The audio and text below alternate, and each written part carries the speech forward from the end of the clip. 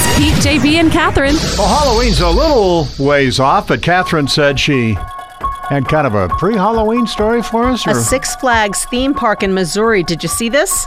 They're looking for contestants for a coffin challenge. It is going to mark... No, coffin. So they say to mark 30 years of their Fright Fest that they do at this park, they want 6 contestants to lay inside a, quote, slightly used coffin for 30 hours. So they'd go in at 1 o'clock in the afternoon on October 14th and then get out at 7 o'clock at night on October 15th. Are they putting 6 people in one coffin? No, eachbody gets their own coffin. Yeah, so they slightly used? Yeah, that was my thing. Must be a coffin rental place. Well, apparently the funeral didn't take. I guess. They didn't pay. They had to bring it back. Or maybe like they just do it for show, but then they put you in just a plywood box because nobody really wants to pay for it. Do they take your visa probably before they drop it into the ground, right?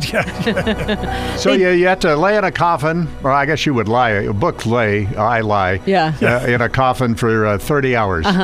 They do allow a 6-minute bathroom break every hour, and then you are allowed to have a friend with you outside the coffin, but that is only in the hours that the park is opened. So from midnight Saturday until noon on Sunday, the park is closed. So you're going to be alone in that coffin. So how do they know nobody's going to get out? Did they close the lid? Yeah. They closed the lid and put a couple of Do they lock it? masonry blocks on top? Whoa. Oh, no, that would... no. Yeah, No. So here's the thing. The participants that make it the full 30 hours, they get a couple of season passes and then like a couple of little park tickets.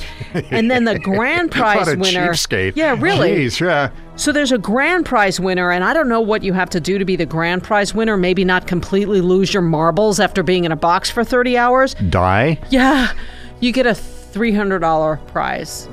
I would not lay in a coffin for 30 hours for $30,000. I don't know. This might be better than being homeless. I thought you were going to say, might be better than being home. Well, what's going on in your life, JB? Not a lot. I hope that these people know what they're doing. Like there's air and all. No, oh, yeah, I'm sure. Yeah. Yeah, well, It doesn't make much difference, does it? You just keep it closed and bury it. I don't know. That seems kind of... I see bad things happening here. People are going to freak out, and I don't know.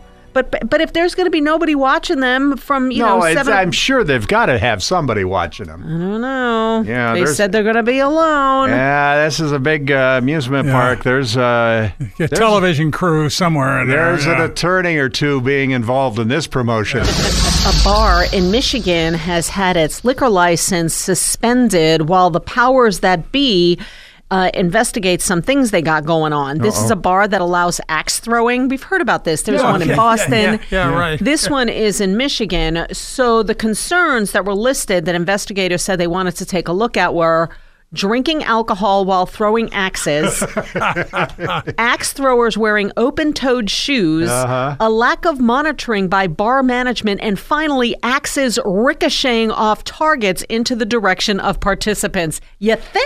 I don't have a problem with any of this, It's choices.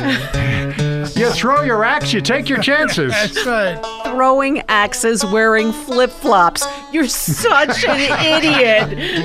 This is why OSHA members should never, ever go into an axe-throwing bar. No. Yeah. Yikes. You ever been to an axe-throwing bar? No. You ever seen an axe-throwing contest? No. Went to a county fair one time. It's fascinating. It is, yeah. Really? There's something just in your DNA. You want to, give me that axe. Let me try it. Primal, right? Yeah. So do they throw at targets, or is it like knife throwing where there's somebody standing there? It's usually a big round, like round, an end of a tree. Yeah. So do you hold the handle and just fling it? Oh, yeah. Yeah. And you throw a couple of beers in there. Yeah. You got a Saturday night. Pete, JB, and Catherine come back often for more fun stuff.